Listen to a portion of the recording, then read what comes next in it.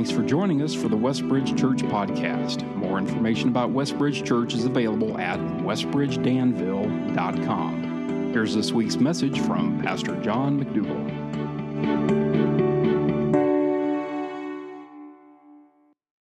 Good morning, church family. Don't you love that song?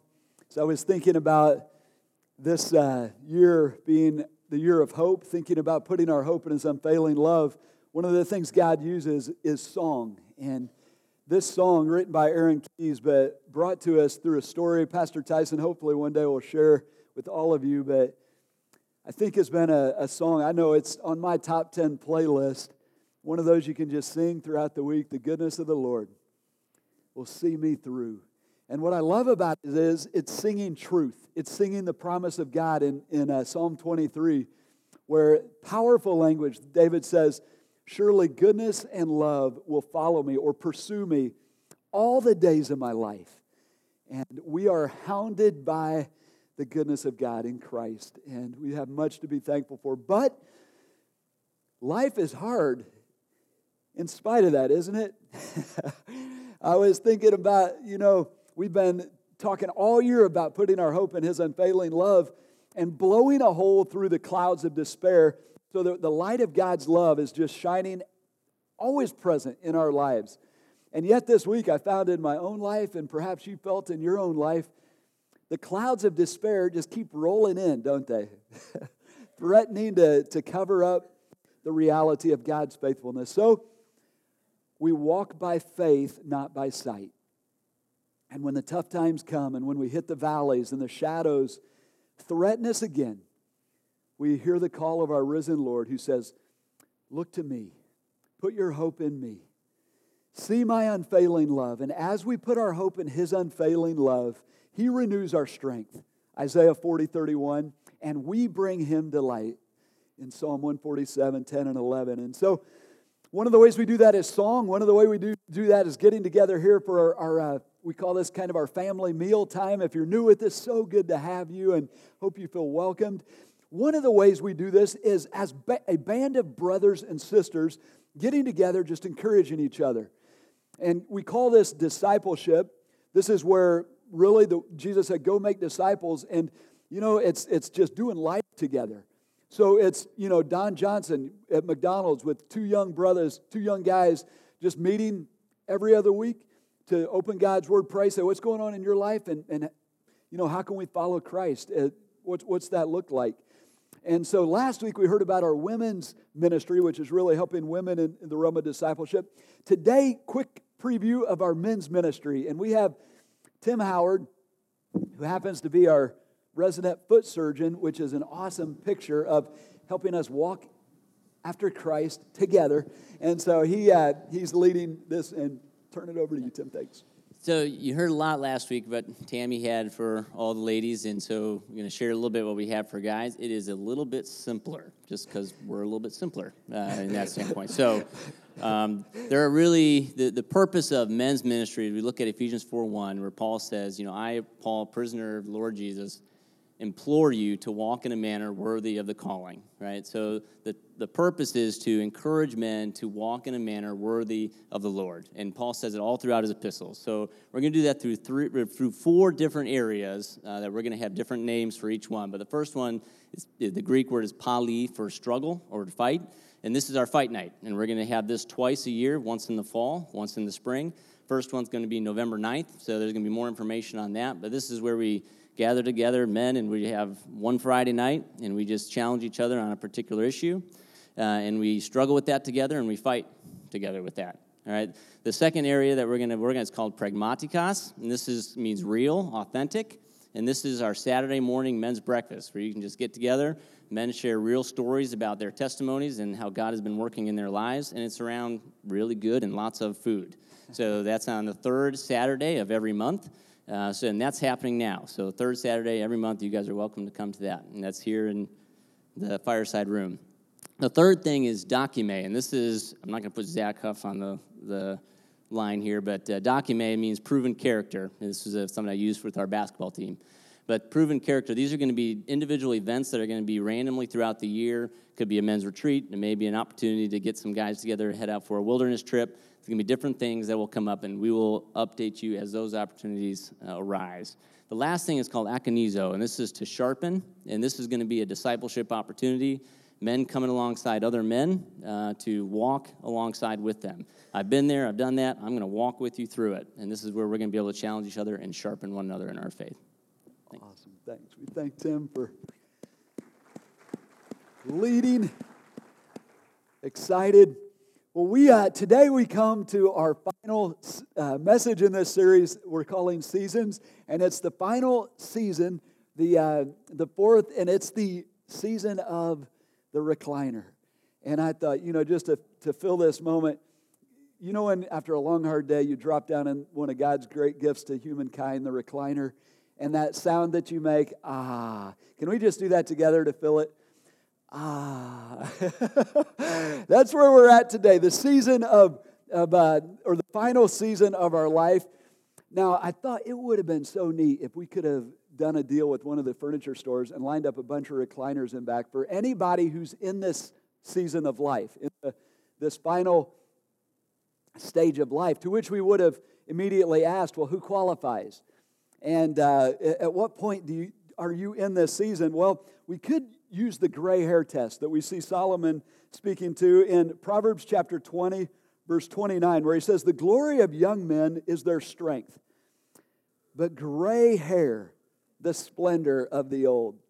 And so it's that gray hair symbolizing the wisdom and what have you. But I don't think that test would work because there's some very, very young people here who are going gray already.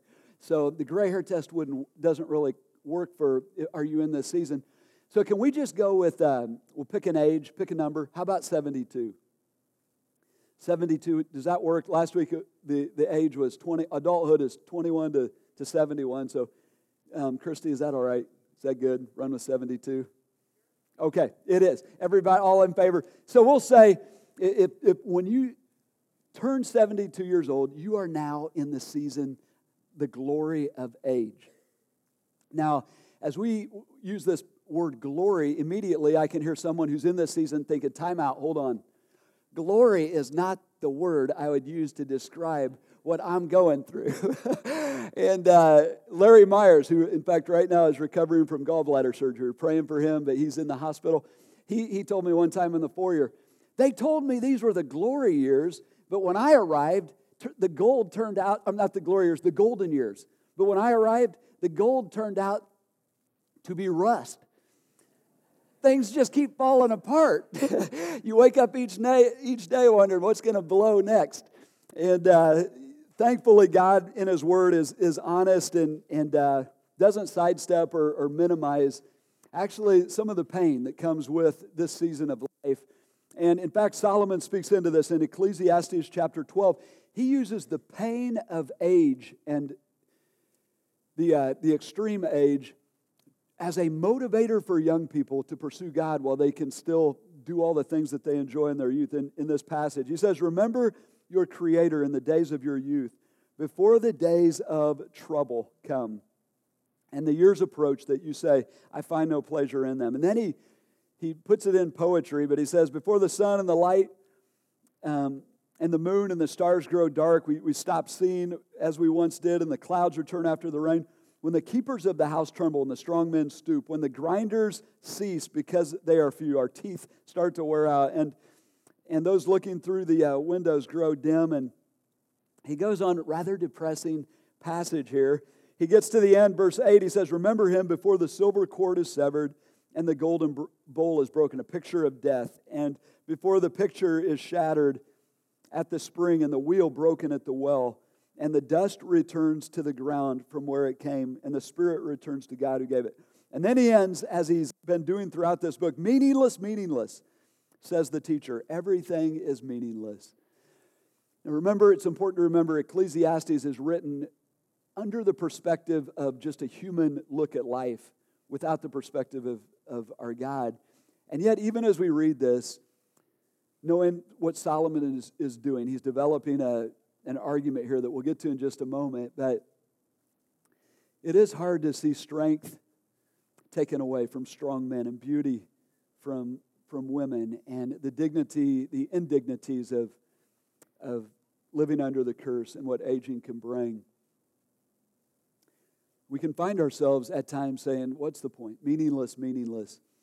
But here's the good news, you guys, in Christ. The one who came, lived, took humanity upon himself, died, felt the acceleration of aging, and felt the pain in ways that none of us will ever experience, rose from the dead and said, come follow me, and offers that resurrection and the recreation of soul. He tells us, and we know as we look throughout Scripture, age is not meaningless. But if God grants us age, if He allows us the number of years, 72 plus, or whatever we would say, that is a gift from Him to be redeemed for His glory. There are unique opportunities to bring Him glory through this season of age. Say, well, how can that be? What's that look like? Well, God has a word for us today. First, He gives us a prayer to pray. And we're going to look at, I think, one of the most powerful prayers to pray if you have entered this age or if you're caring for someone who's in this age. Second, we're going to look at 3 unique opportunities to maximize the glory of age for God's glory. And then third, we're going to end with a promise to cling to that's just a precious comfort as we enter this season. So first we'll go with begin with the prayer to pray. Now, it's found in Psalm 92, which if you ever struggle to remember this, okay, if we say this age starts at 72, and we'll say if you make it to 92, 2 more decades, that's a good thing. So 92, Psalm 92, Psalm 92. Here's the prayer, and it's a mindset-shaping prayer. Changes how we see this whole process of aging. So join me there. It's Psalm 92, and we'll have to cut to the middle of it, but it's verses 12 to 15. It says this: the righteous will flourish like a palm tree. They will grow like a cedar of Lebanon, planted in the house of the Lord. And in this poetry, it's important to know when he says house of the Lord, he's talking about the presence of God, representing living in the presence of God. They will flourish in the courts of the Lord. Once again, in the presence of the Lord. And here it is. They will still bear fruit in old age. They will stay fresh and green. Isn't that awesome? Proclaiming. And remember, what's the goal of life? What's the purpose of life? To bring glory to God. And what do we see the righteous doing here? Proclaiming the Lord is upright. He is my rock, and there is no wickedness in Him. Just to unpack this text a little bit, the righteous. When he says the righteous, what's he mean? Who is righteous? The righteous person is the person who's in right relationship with God through faith in Jesus Christ. And then not only living right with God, but pursuing a right life that flows out of that. So the person that's empowered to live this through Christ and the gospel, but also determined to live a right life. And what is the mark of the righteous person? They flourish. They bear fruit. Fruit means the good works that God created us to do. And age doesn't stop them. Isn't that a great picture? So we grow older, and truth is, when we hit 72, strength's going to begin to diminish. But the soul only grows stronger as it's rooted in the presence of the Creator and becomes more and more like Christ, so that this person, even in old age, has the capacity to do good for the glory of God. Isn't that a great promise? But now, let's turn it into a prayer. And here's the simple prayer to pray. Lord, and this is a prayer should you be in this season or caring for someone in this season. We can pray this over the people who are in this season. Pray this: Lord, help me live rooted in your presence, bearing fruit for your glory. Isn't that great? Lord, help me live rooted in your presence, bearing fruit for your glory. Now, when we take this and turn it into a prayer, do you see what that does to our mindset? Sometimes when we get to 72, the enemy whispers to us, it's over for you. The rest is just, oh no. Let me ask you a question. Is God big enough to do His greatest good through you in the last decade of life? More good that He did, more good in this last decade than in the previous 7? Is He big enough?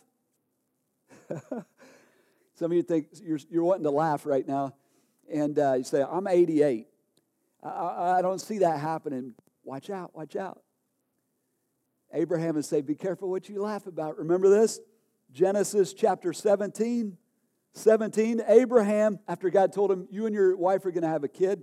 Abraham's 100, she's 90. Abraham fell face down. He laughed and said to himself, will a son be born to a man 100 years old? Will Sarah? Oh, yeah. Because it's not our strength that accomplishes the good that God calls us to do. It's Him empowering us as we simply live by faith. And so isn't this a great prayer? Anchor our faith to this. So that what this does is, rather than thinking retire, and remember retirement is a Western concept that's really pretty recent. And honestly, for the body of Christ, it hasn't done us a lot of good. So it's, as a follower of Jesus, we're not thinking retire. We're thinking redeploy. And should you have the opportunity, save up money, and you're able to retire from your vocation so that you don't have to spend your 50 hours of work, hours a week going in, now you're thinking, Lord, how can I use those 50 hours for you? Investing in the kingdom. Rather than retire, I'm thinking redeploy. Isn't that a great mindset, great prayer to pray? Reshapes how we see this season. Help me live rooted in your presence, bearing fruit in old age. All right, now we come to the 3 unique opportunities that this season of life brings to us. And where we see them, they're throughout Scripture, but specifically where we see Paul, he's in this season of life. Actually, he's in, scholars think, probably his mid to late 60s, which in that day, we'll just say that was 72. It was beyond life expectancy. And he's in a prison in Rome. So, and he's sensing God's whispering to him, you're close. You're almost ready to head home to heaven. So there's some passion and urgency as he's speaking into one of his mentees, Timothy. And Timothy was a leader in the church. And just a powerful passage of Scripture here in 2 Timothy we'll begin reading in chapter 3, verse 10.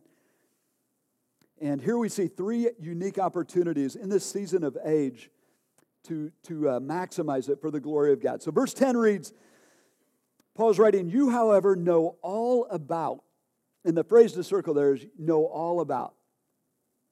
My teaching, my way of life, my purpose, my faith, my patience, love, endurance, persecutions, sufferings. And what, now interesting, as he lands on this, my endurance, my persecutions, my sufferings, and then he stays here. And really, we see the purpose of this whole text. He's wanting to encourage Timothy to carry on in his unique life mission. But listen to what he says here. What kinds of things happened to me in Antioch, Iconium, and Lystra, the persecutions I endured, and here's the important phrase, yet the Lord rescued me from them all. What's the first opportunity we have if we've made it to this season of age? It's to share stories of God's faithfulness. Yet the Lord rescued me from them all. As we read this, I'm thinking, okay, what happened, Paul? What happened in Antioch and Iconium and Lystra? And to which Timothy replied, you haven't heard? Oh my. And we know a little bit through the book of Acts, but Timothy knew. He's seeing it. Perhaps he was with Paul in some of these instances, but most of them were probably relayed from Paul as Paul pulled Timothy aside and said, hey, I've got to share what God did to sustain me in this situation. In that situation, he passed the story on. If God allows you 72 years here on earth, one thing you have is stories of God's faithfulness. Moments when you weren't sure how you're going to get through, around, up, down. And He provided again and again and again. Stories are for sharing. You think about the way Jesus often taught in story, and stories just stick, don't they? We love a good story. And a story, often as humans, we want to make the hero of the story ourselves, but what Paul do right here, every story comes back to the faithfulness of our Lord. This is how the Lord rescued me, sustained me, provided. We're seeking His glory, but we share the story. I thought, it'd be a great determination if we make it to 72 to decide, I'm not going to be buried with a good story. I'm going to share this thing. I'm going to get it out. And so think back. Say, well, I don't really have a story. My life's been pretty boring. Well, what makes a good story? Pain, right? Suffering.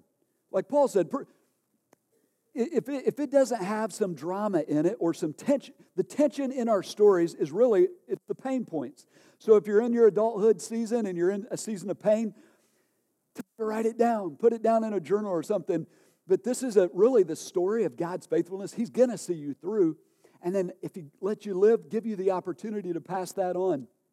And so if you're in this season of age, I was thinking it'd be a neat exercise to go back and just take it by decade and say, okay, each decade I'm going to write down one story that where God proved faithful for me. And then you have a book, seven chapters long, introduction, conclusion, good to go.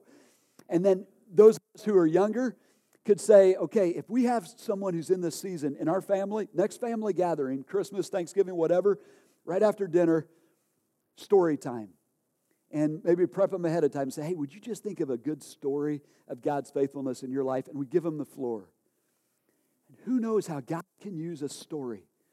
Stick it in the hearts of those of us who are coming up alongside to encourage us and keep us on in our faith story. So right now, I thought as we talk about this and be just wrong to keep going and not share a story. Many of you maybe are even now thinking of a story God's given you. I immediately thought of Brad Gregory and a story that he shared when his father was passing on. And powerful picture of God's just gentle grace to us, especially in the tough season. So would you welcome Brad as he comes to share a story? Well, good morning. My name is Brad Gregory, and Pastor called and asked if I would share this story about when my dad was going home to be with the Lord and to talk about God's faithfulness in my life and the life of my mom and my sister. I don't know if he thought about that, but it would take a lot longer than 5 minutes to tell about God's faithfulness, but I will do my best to honor that. My dad passed away in February of 2017. He was 79 years old. To give you a little information about him, he was a farmer. He was also a music teacher. He liked to be known as a teacher of singing and a choral director, and he was really good at those things. And when my dad retired, he kept the farm, still kept his beef cattle, and he started teaching a homeschool choir down in DeKalb County, the next county south. And he did that through his late 60s and through his 70s, all the way up till 2 weeks before he passed away. In fact, when I went up there after he had passed away, I found his notes for the next choir rehearsal. So he was still busy working, and he did that for the glory of the Lord. He taught kids religious songs, Christian songs, and he would send them emails like every week, just proclaiming Christ into their hearts and lives. So that was my dad. He loved the Lord. He served as Sunday school superintendent for many, many years in our church, and he just loved to do the things that God called him to do. The last 3 years of his life were tough. He had a walker. He would have days where he really didn't feel well and really didn't do anything but get up and move to his chair and then go back to bed later that day. There were several times in the last 6 months that I would run up there because we thought he was going to go to be with Jesus. We didn't think he was going to make it. He would make these miraculous recoveries. And he was tough. He hung in there. If you've ever seen the movie Up and Mr. Fredrickson, that was my dad, right down to the glasses and the walker, and he moved that same way. So Dad, I would get a call from Mom, said, Dad's not doing too well. Can you come up? I'd go up there, and he would be in the hospital, and then he'd make this miraculous recovery. We would go home. And we would go home, and then Mom would say, it'd really be helpful if you would build a step up into the house, and if you would do this and put a grab bar here. And so there were all those times I would go up there, I was working to help make life easier for them. All that time, I was like, I'm not ready to let my dad go. And I had to grin and bear it, but in my heart, I wasn't ready. I loved him, still do. And so I'd work hard to build whatever it is to make it work for them. And God would raise him back up. I took a group of students to Cedarville that February, as I've always done for almost 30 years, to participate in Music Showcase. And the whole weekend that I'm over there, my sister's texting me and saying, you really need to come. You really need to come. And I said, well, I'll come as soon as I can. I got back to Heritage Christian about 8 or 7 o'clock, I think, on Saturday night. And I sent her a text. I said, I'll go home and grab a few things, and I'll come right up. And as I got those kids taken care of, and I got home, I just threw stuff in the backseat of my car. Carl and the kids, I think, were still in Cedarville, and they were going to come later. I took off and drove to Angola, Indiana, way up northeast corner of Indiana. And on my way, I was just silent. No radio, nothing. And just thinking back and keep reminding myself how much I was not ready to let Dad go. And then I got up to about Fort Wayne, or just south of Fort Wayne. I just said, Lord, I'm just not ready. I can't let go. And it was silent for a little while longer. I got north of Fort Wayne, between Fort Wayne and Auburn. And then the Lord spoke. And he said, do you believe that I will take care of your dad?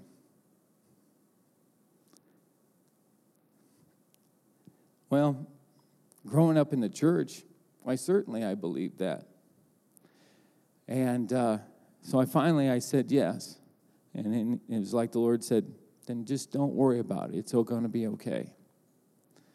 And at that moment, peace flooded over me into my heart.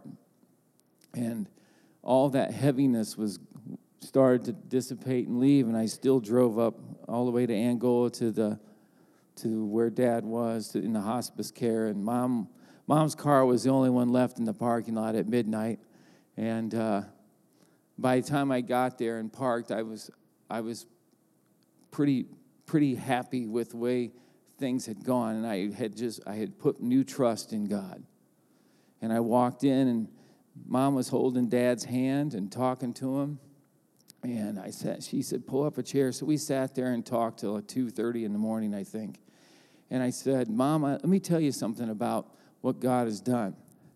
And I told her the story of driving up and just being in silence for such a long time, and then God spoke to me and brought me that peace that passes all understanding. And she smiled like moms do.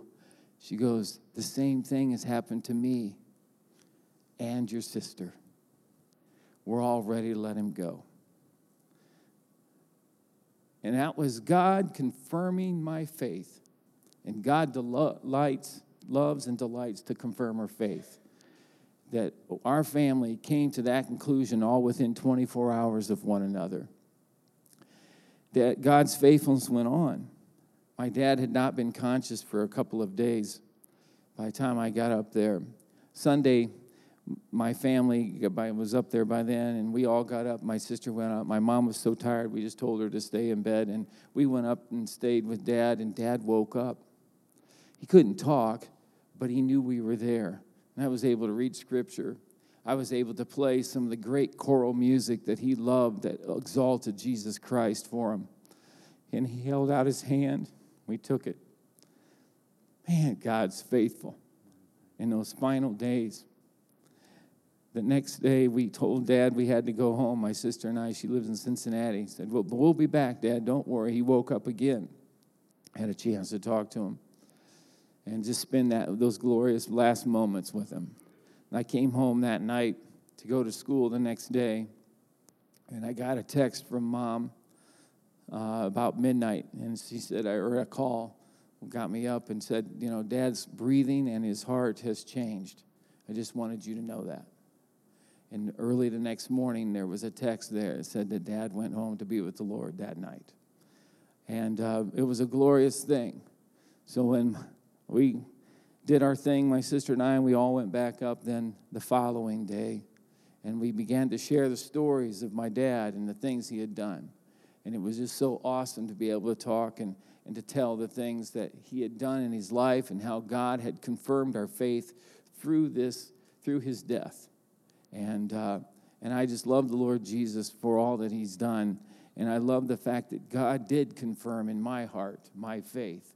That I knew all those answers, to be absent from the body, to be present with the Lord, and God loves us and takes care of us. But boy, it was hard to let that go and let God do his thing. Don't we find ourselves like that a lot of times? And I finally did, and God showed himself absolutely faithful to me and to my family. Thank you very much.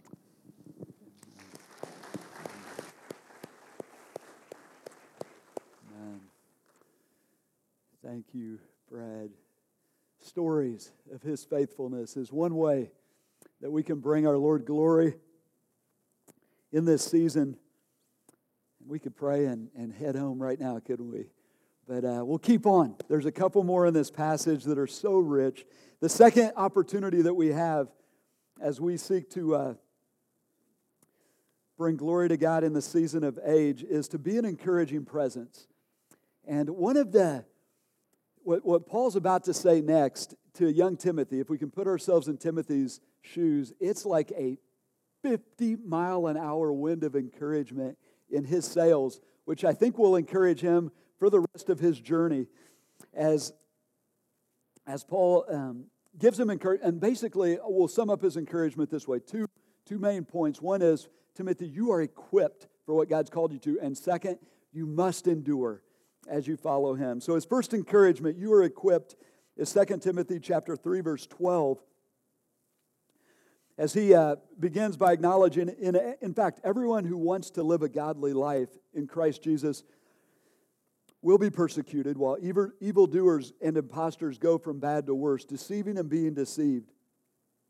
But as for you, Timothy, continue in what you have learned and have become convinced of, because you know those from whom you have learned it, how from infancy you have known the Holy Scriptures.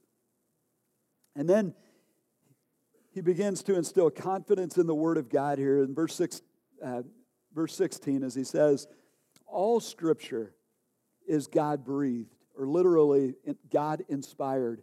The idea here is not that God pumped some guys up to say, hey, write my thoughts down. It's that God breathed his thoughts through men who, through the power of the Holy Spirit, wrote down the very words of God.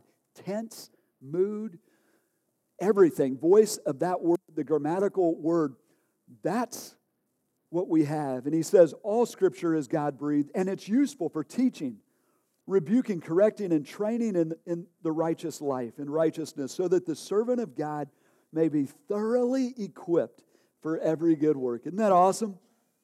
Everything that you need, Timothy, you have it right here. And then he goes on, in the presence of God and of Jesus Christ, who will judge the living and the dead, and in view of his appearing and his kingdom, I give you this charge. Preach the word. Timothy, don't try to tell people about your good idea or your opinion or your whatever, or the next, wise thing that this guy says or that guy says. Let the message of your life be this. Preach the word. Proclaim the word of God. Be prepared in season and out of season. Correct, rebuke, and encourage with great patience and careful instruction. For the time will come when people will not put up with sound doctrine.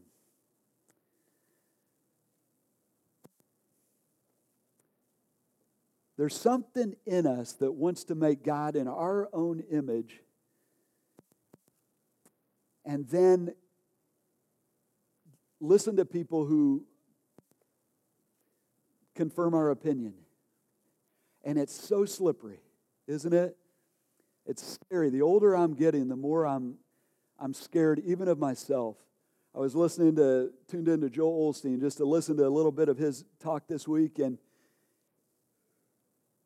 he 90% truth, right? He's talking, but then that little slip, that little twist where it becomes human-centric versus God-centric, and success is not bearing the cross and suffering for Jesus Christ. Success is the car I drive or the house I have or the promotion at work, and packs the house.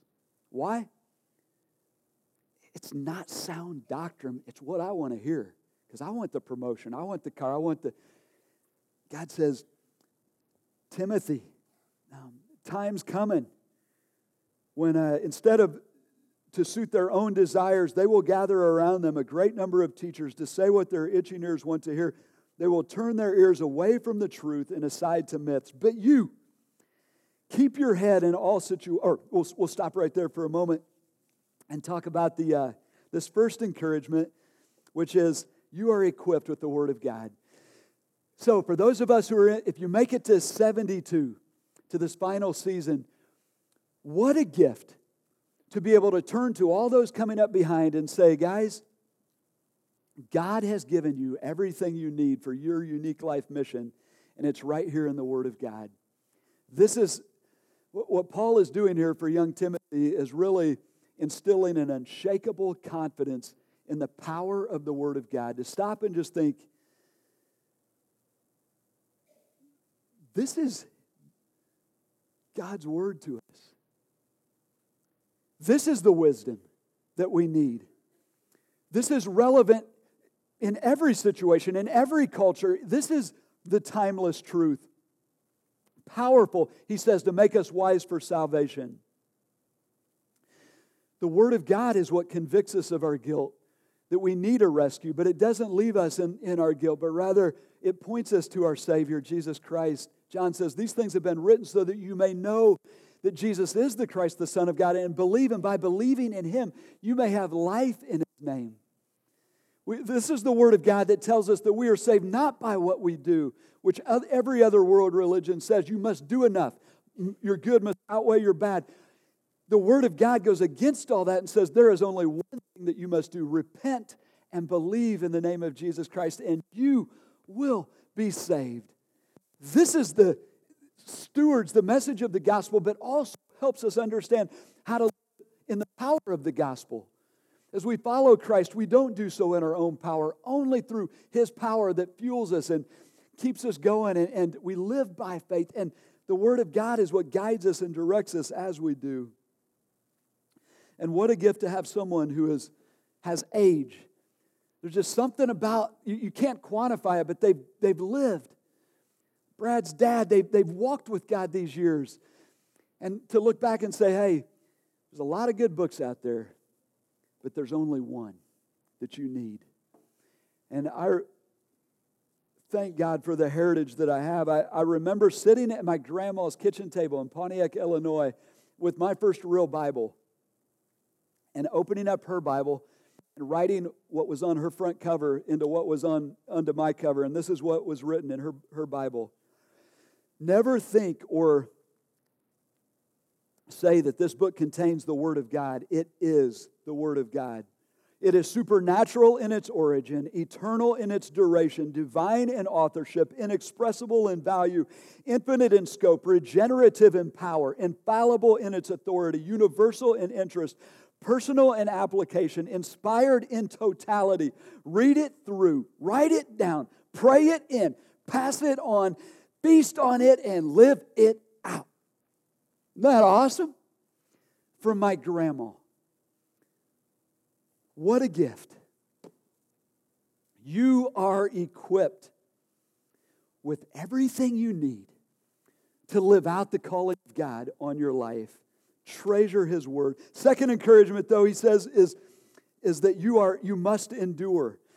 And this is really the theme throughout this passage, as Paul knows, is preparing Timothy for some suffering. Verse 5, he says, but you keep your head in all situations, endure hardship, do the work of an evangelist, discharge all the duties of your ministry.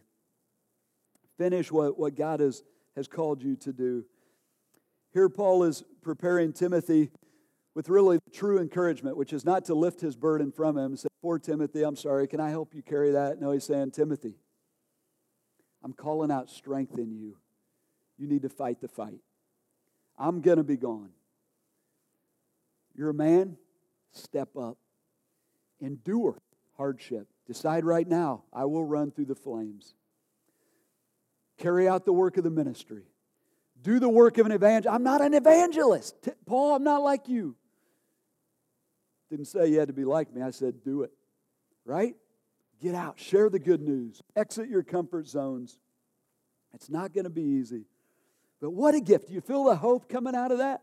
To have someone of age, a warrior, a seasoned warrior, looking back at a young man saying, hey, you can do this by the power of God, and you must do it.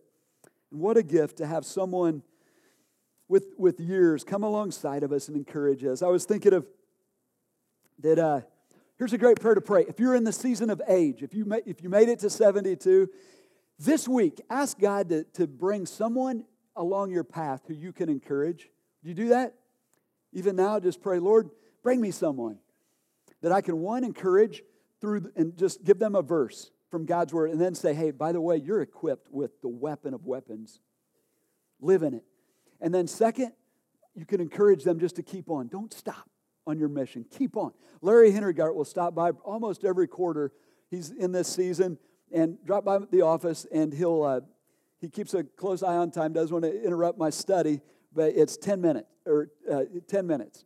And his simple thing is, hey, Pastor, I just stopped by to see how you're doing, how your family's doing. I want to pray for you. And I can't tell you what it means just to have this brother come alongside, and it's his presence. Larry's fought the fight. He's continuing to fight the fight, but encouraging. I've shared this story before, but I must share it again. It's so good. It was, I was early in my preparation to be a leader in the church, and fear was my thing that would just spook the daylights out of me. Am I going to have enough to do what you've called me to do, God? And it was in Dallas. I had just worked out at the Tom Landry Fitness Center and hopped into the whirlpool after the workout before going to class. And there was this guy who was clearly in this season of age, white hair. Come to find out he was 85 years old, which that triggered in my mind Caleb's age when he told Joshua, give me that hill country. We got to talking. His name was Bob Curtis, successful businessman there in the Dallas area. But he didn't get pumped about his business. He said, you know what fires me up? I've been doing this for the past 5 years. I started traveling the world, and I just go out and tell people my simple message, which is how to have joy. Jesus first, trust Him and follow Him. Others second, put them first, and then yourself third. That's it. He goes, I love sharing that message. And you could feel his enthusiasm was contagious. And this was the kicker. He looks at this scared young man in the whirlpool, and he goes, and to think, you've got your whole life ahead of you to do that. And I walked out of that workout facility saying, Lord, did you just send me an angel? Fired me up. Just, that's it. What a gift. You have, whatever God's called you to, yes, there will be challenges, but He's behind it. And what a gift to have a guy, 85 years old, that moment in time, still fueling. So who might God use you to encourage? And then the third opportunity in the season of age is that we can leave a last lap legacy of hope. Look what Paul leaves Timothy here in verse 6 to 8. He says, for I am already being poured out like a drink offering. In other words, he's given his all as he's serving Christ there in that prison. And the time for my departure is near. Will God let you know when you're almost home? Often He does, I've found. He did for Jesus. He did for Paul here. I've been with people nearing their finish line, and it's interesting how often, not always, but often He will. He says, the time for my departure. And don't you love the word He uses for death, departure? It's not an end. It's the picture of a ship sailing. It's cutting loose from here because I'm headed there. And where there is, he goes on, he says, I have fought the good fight, finished the race, kept the faith. Now there is in store for me the crown of righteousness, which the Lord, the righteous judge, will award to me on that day. And not only to me, but also to all who have longed for His appearing. What is Timothy seeing as he looks at his mentor on his last lap? He's seeing a man whose eyes are fixed on Jesus Christ and what's to come, the hope of what's to come. He's seeing the lights of heaven in his eyes. He's seeing pure hope. What a legacy to hand off to young Timothy, as he will go through some tough times and he will come to his own last lap. But to remember Paul, this is how you do it. I love what Jesus says to Peter in John 21. Remember, Jesus tells Peter, when you get old, people are going to lead you around to where you don't want to go, and they're going to have to dress you and all that stuff. And in fact, I need to write this because at first that sounds depressing, but when you read it, it is powerful. I didn't mark it. I'll go ahead and just share. He says this. John says this. Jesus told him this to show him with what kind of death he would glorify God. What is death? Nothing to fear. It's an opportunity to bring glory to God, because we know, as Brad's story shares, His sustaining grace will see us through. And so when the curse comes kicking you down the hospital hall, taking a shoulder, taking a back, taking a leg, taking an organ, and you're laying there in the bed falling apart, somebody says, how are you doing? You say, well, this body, I'm ready for a new one, but my soul never been stronger. Because there's something that the curse can't touch, and that's a soul that belongs to Jesus Christ, that has peace like a river, joy like a fountain, love like an ocean, and I've never been stronger than I am at this moment. Right? This life, just as our body is falling apart, if we have been walking with Christ and pursuing Christ, we're about to prime spiritually. And if God gives us the grace to live, He will give us the grace to become as we walk with Him faithfully, so that when we get to that last lap, it's nothing to fear. But it's an opportunity to let those who love us say, see, this is what hope looks like as it runs through the finish line. So Monday I was up in the attic doing a little consolidating, or Tam's not in this service, throwing things away. And I opened one of these boxes that was marked Chad, and when I opened it up, it was like Christmas morning. The stack of books that I had been looking for 2 years was there. It included my passport and these books, like just they were a nightstand thing of books that I thought I'd forever lost. And one of them was my journal, in which I had put on the front page of this journal 14 North Star people. People that, you know, when your soul gets all discombobulated and you're just like, and you just hit pause and recenter. The first one is Jesus. Love God, love others like Him. But then I list out different categories, like as a dad, what kind of person do I want to be? And I have my dad. Lord, help me be a father like my dad was to me. And then, you know, as a husband, I have Dudley Anderson, the way he loved Beverly, and just, okay, how would Dudley handle this situation like Jesus loving her? And then the finisher on this is Reverend Tommy Lee Harper. And I love, he was a pastor, 99 years old. He preached 500 times. But when his eyesight went out and they took the car keys away at 98, he didn't get all down depressed. He considered it a new ministry opportunity. He put on an orange hat, hunter's hat, so he wouldn't get hit, and started a hitchhike ministry. And he'd go out when he needed to go to the store, hitchhiking down the road, praying, Lord, help me ride with somebody who needs Jesus. And he'd lead people to Christ, hitchhiking. Isn't that awesome? God will allow, if He allows you to make it to 72, probably some people around you watching how you finish. Here's the thing. How we finish is determined by how we're living today, right? It's not like we'll get to 72 and just flip a switch. Okay, I'm going to be a hope-filled person. It means being a hope-filled person today. Warren Wiersbe says, the older we get, the more we become like ourselves, right? Or someone said, age is really the exaggeration of youth. So who am I becoming today? This year we've been focused on living hope-filled lives, putting our hope day by day, ups and downs, in the unfailing love of our Lord. And so we'll wrap up with the promise that really is a hope-fueled promise over in Isaiah chapter 46, aimed at this season of life. And if you're in this season, I just pray God brings this verse home to your heart. Isaiah 46:4. God is talking to Israel, his covenant people. The transferable principle is this is the character of God that I think we can apply to our own lives as we're in our season of age. He says this, even to your old age and gray hairs, I am He. I am He who will sustain you. I have made you, and I will carry you. I will sustain you, and I will rescue you. Isn't that a precious promise? I love that, just the caption, carried by God. So we hit this last season of life to know He made us, He has sustained us, and He will carry us through. Would you join me in prayer? Father, we thank you for your word to us today, this prayer in Psalms, and just to know that our productivity in the kingdom of God does not hinge on our strength, but on your empowering presence. And so I pray for each of us, Lord, that we would live rooted in your presence, bearing fruit in each season of our life. Lord, I thank you for the opportunities that you give us in this season of age to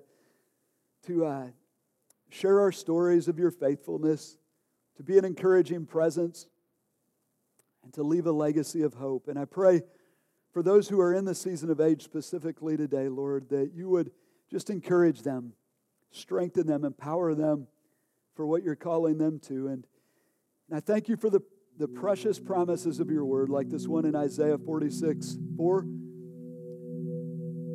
They just help us pause and see the big picture. That as our strength diminishes, it's an opportunity to rest in your all-sufficient power, and that you will see us through.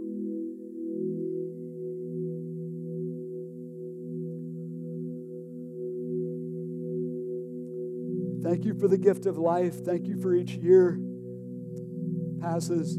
As a church family, Lord, we thank you so much for those who are in this season, and what an encouragement they are to those of us who are coming up behind them.